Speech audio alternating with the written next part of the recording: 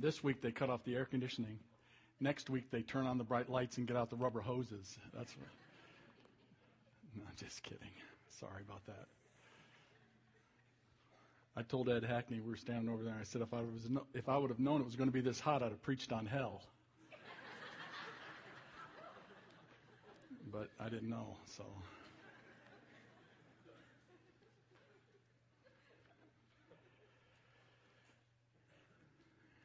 Rick Mailer was one of 6 starting pitchers the Cincinnati Reds had available to them in 1990. That was the year, of course, that they won the World Series. And when Rick Mailer was interviewed about being a starting pitcher and possibly having to go to the bullpen, he said, while I would like to start, I'm willing to do whatever the team needs me to do. He says, I just want to be available. That seemed to be the attitude that characterized that team in 1990 as they went from first place on opening day to winning the World Series. It was a tremendous run in 1990 for the Reds, and that spirit of availability, the attitude of availability, seemed to be the thing that was the catalyst that helped them do what they needed to do. As we step into summer and decide that we are going to serve, we are going to make it a summer of service, having an attitude of availability will go a long way in offering our hands and our feet to God for use in His service. So this morning, what I would like for us to do is turn to Matthew chapter 14. And in Matthew chapter 14, we will learn about 3 ingredients of availability. What do I need to have in me, or what do I need to do to make myself available so that I can have the attitude of service and the attitude of availability that results in service during this summertime? Please notice in verse 14 of Matthew chapter 14, it says this. It says, when Jesus landed and saw a large crowd, he had compassion on them, and he healed their sick. The first ingredient is compassion. He is moved. He had compassion for them. The love that was in his heart was not able to be contained as he saw this multitude of needy people. Instead, the compassion spilled out, and he began to heal them, to minister to them, to serve them. He made himself available because of compassion, because of the love that was inside of his heart that bubbled out, that spilled out onto those around him. This is nothing new for Jesus. There are many times in Scripture where the word compassion is used, about 14 times in the Gospel. Of those 14 times, 12 of those times it's used of Jesus specifically. It was the compassion of his heart that prompted him to go closer to the leper and heal him. It was the compassion in his heart that prompted Jesus to reach out to the blind man and give him sight. It was the compassion in the heart of Jesus that caused him to go closer to the widow of Nain and resurrect her dead son. It was the compassion in his heart that motivated Jesus Christ to be available to those around him. You see, it is the love of Christ that makes a tremendous difference when it comes to serving him, when it comes to doing things for him. Please notice that it says that Jesus had compassion for them. He did not say, well, there's nobody else here, so I'll do it. He didn't say that. He wasn't motivated by that. He was motivated by love. He didn't say, well, here's a chance to impress the disciples, and so what I'll do is I will serve. Instead, what he did was allowed his heart that was full of love to spill over into action for the sake of the kingdom. Compassion. This is love, isn't it? If you think about it, or if you have your Bibles and can look back, in Matthew chapter 14, verses 1 through 13, is the story of John the Baptist. It is the story of what Herod had done to John the Baptist. Remember, John the Baptist was in prison, and there was a birthday celebration, and a wish was granted by Herod that he would serve up the head of John the Baptist on a platter to Herodias, his wife. And that's exactly what he did in verse 12 of Matthew chapter 14. And after that happened, the disciples of John took the body of John the Baptist and buried it, and then they went and told Jesus. And in verse 13 of Matthew chapter 14, Jesus tried to organize a little bit of a kind of like, let's take a pause here and take a break.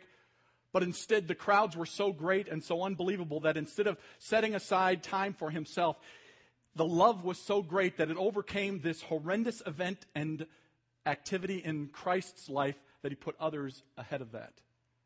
And he began to reach out to those in compassion. It is the love of Christ in our heart that makes us available to what it is that God wants us to do. Jesus set aside his desires for the desires of others because of the compassion in his heart. Chuck Swindoll, who is a radio pastor, and you've heard him and read his books, talked about a time when he was at a man's house, and it was a beautiful home, large, with all of the fine furnishings, and food was great, and people of renown were in the presence. And Swindoll was sitting back and watching all of these things kind of unfold, and he noticed how the man who was in charge of the house was expressing great joy and great happiness over his great fortune and all of the wealth and all of the people that were there.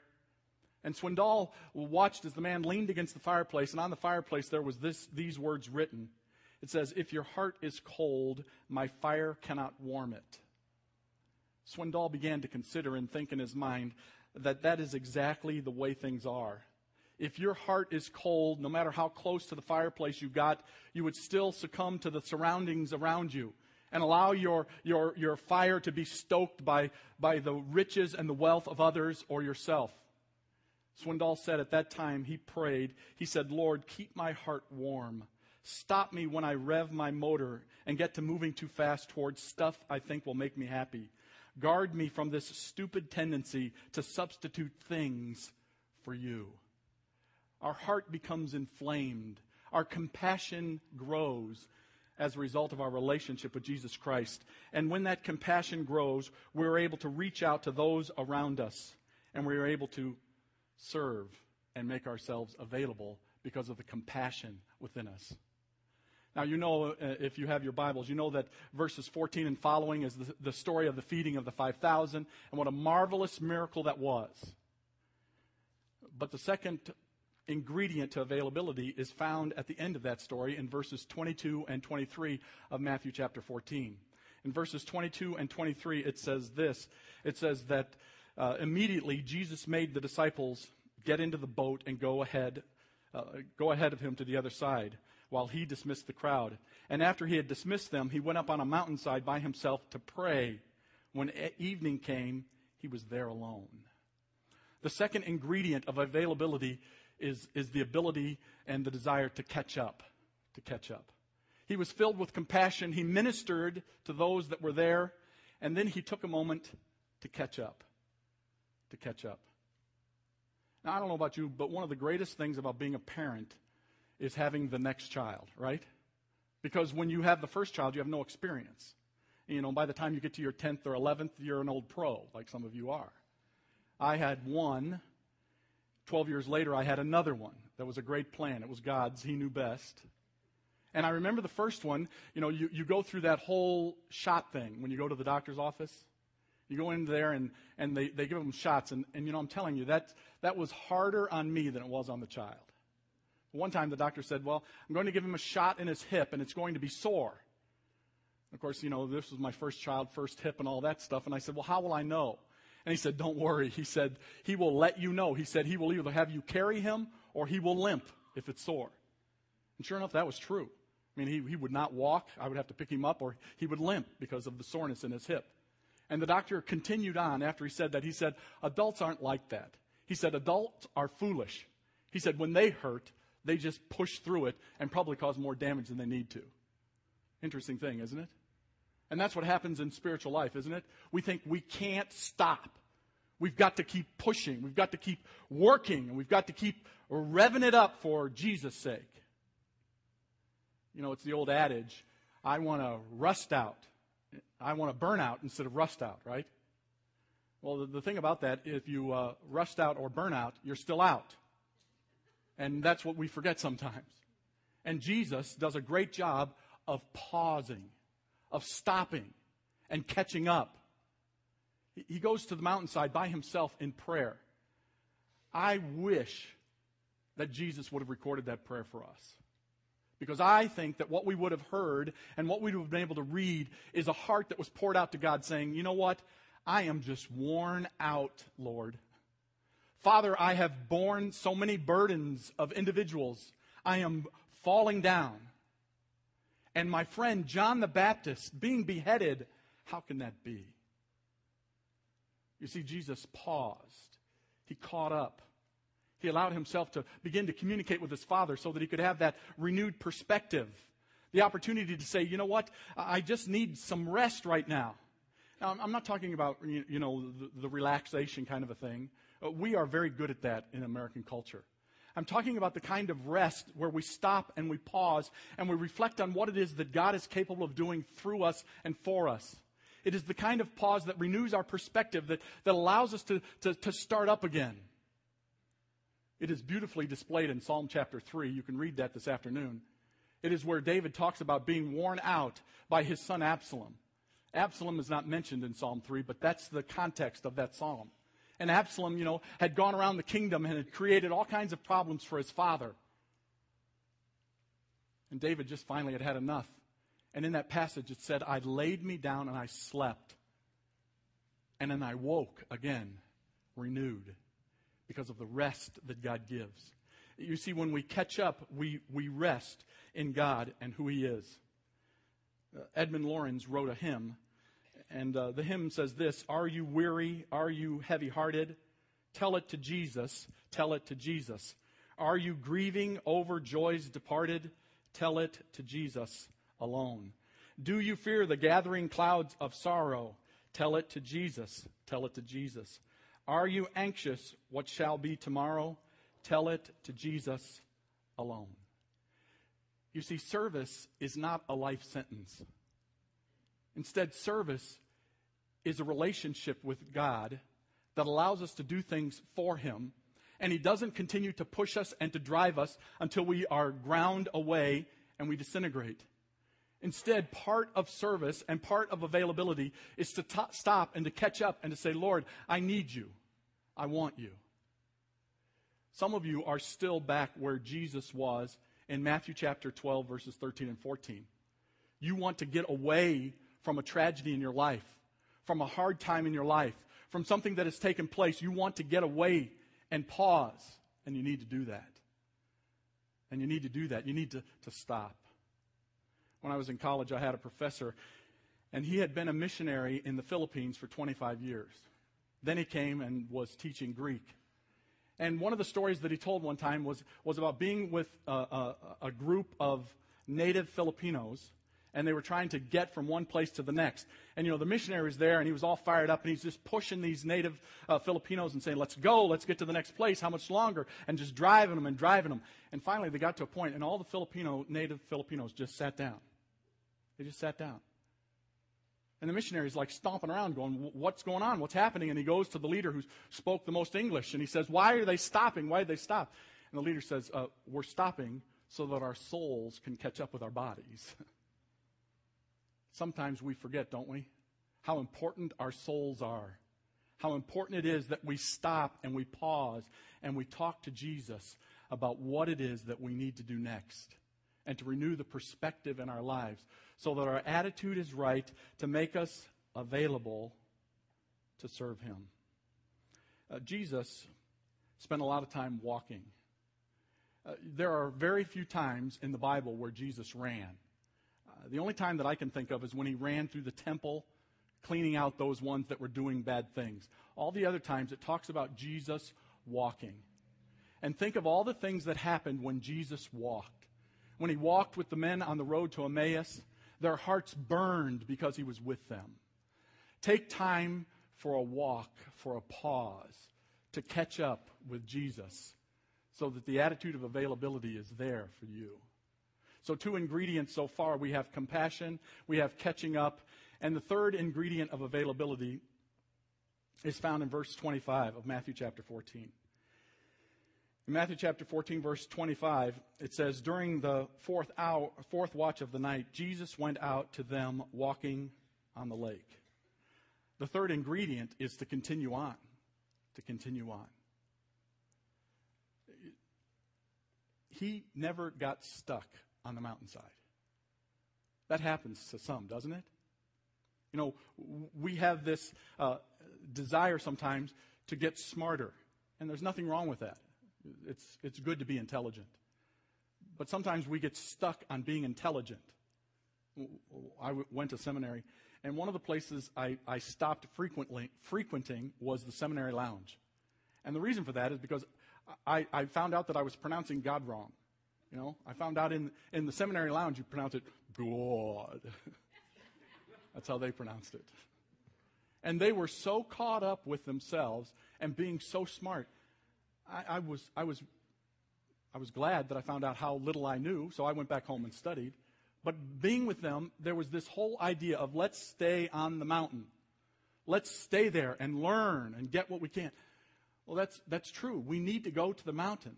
And that's what Jesus did. He went to the mountain. And when he was on the mountain, he stopped. And he paused and he prayed. But please notice what happens then. He continues on. It is because of what he did on the mountain that he is able to step off of the mountain and step onto the water and walk out to his disciples who are in need. The disciples are in need of someone to come and save them, and Jesus does that. And please notice it says the fourth watch. That's like between 3 a.m. and 6 a.m. So when we talk about Jesus pausing on the mountainside, he's praying and talking to God. There's not much time for sleep, because then he finds himself back out on the water rescuing his disciples. Remember, with Jesus, he is 100% man and 100% God. And so he fatigues and wears just like man, but he also knows like God. And as he is on that mountainside and the storm begins to rattle the boat of the disciples, he knows exactly what's going to happen. He knows that it's going to be Peter that challenges him and walks out onto the water. He knows that it's Peter that's going to go down into the water that he's going to have to save. He knows that, and he still gets off the mountain, gets on the lake, and goes out to them.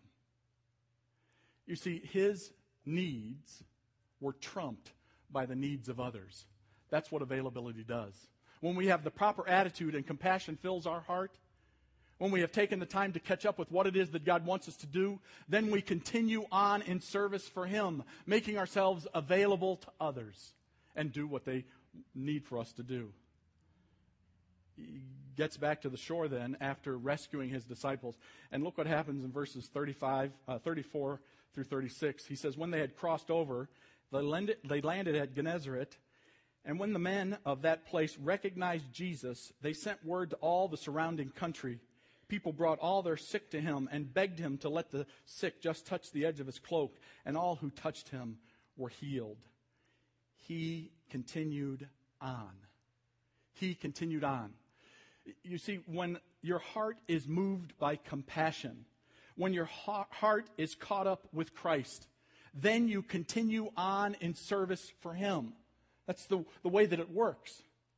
The reason why we stop is not to get out. The reason we stop is to get going again.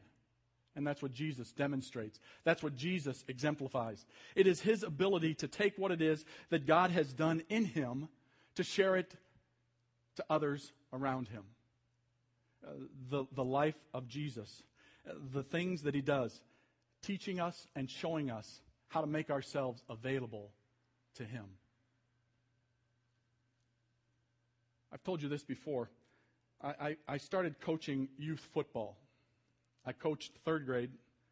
My son was there.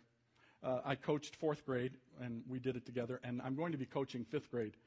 And one of the things that I've learned about coaching youth football is that these little guys can teach me more than I can teach them. And those of you that teach know that. Those of you that have classroom. One of the things that we do is we try to run these guys so that they're in some kind of shape for the game, right? I mean, that makes sense. We don't yell and scream and say, you're going to be. We just set it up and say, okay, you're going to run. And we do this thing, we call it the Feisty Feaster. And the reason we call it that is because one of the coaches came up with it, and his name's Todd Feaster. So we call it the Feisty Feaster because he is. And so anyway, so what they do is the boys lay down, and they jump over, and then they lay down and they jump over. And pretty soon you're running and jumping over each guy. And we have 25 guys. And so you can imagine as you're going around the football field, they're running and jumping and falling down. And if you've ever seen little kids run and jump, nothing's connected. Their heads are lolling and their arms are flapping. And they're looking at you and saying, how much longer, how much longer? And they're just, when we keep going and we keep going, we're thinking, man, today's going to be the day where it finally, they get that extra push, and they're able to come to the place where they've gained strength enough to play an entire game without coming out and saying, "Can I go see my mom?" And so we're pushing, and they're running, and they're running. And, that's how it is. And they're dying, and they're looking at us, how much longer, how much longer? And pretty soon they are collapsed, and we blow the whistle, and we say we're done, and we all come in, and we do our little thing where, 1, 2, 3, on we go. And they go over to the sideline, and it's the most amazing and incredible thing.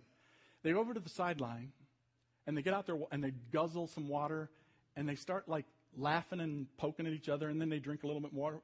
And the next thing you know, there's like a full-blown riot of fourth grade boys going on. And you're thinking, they were just exhausted and dead 3.5 seconds ago, and now they are ready to go another 2-hour practice. Just incredible. Just incredible.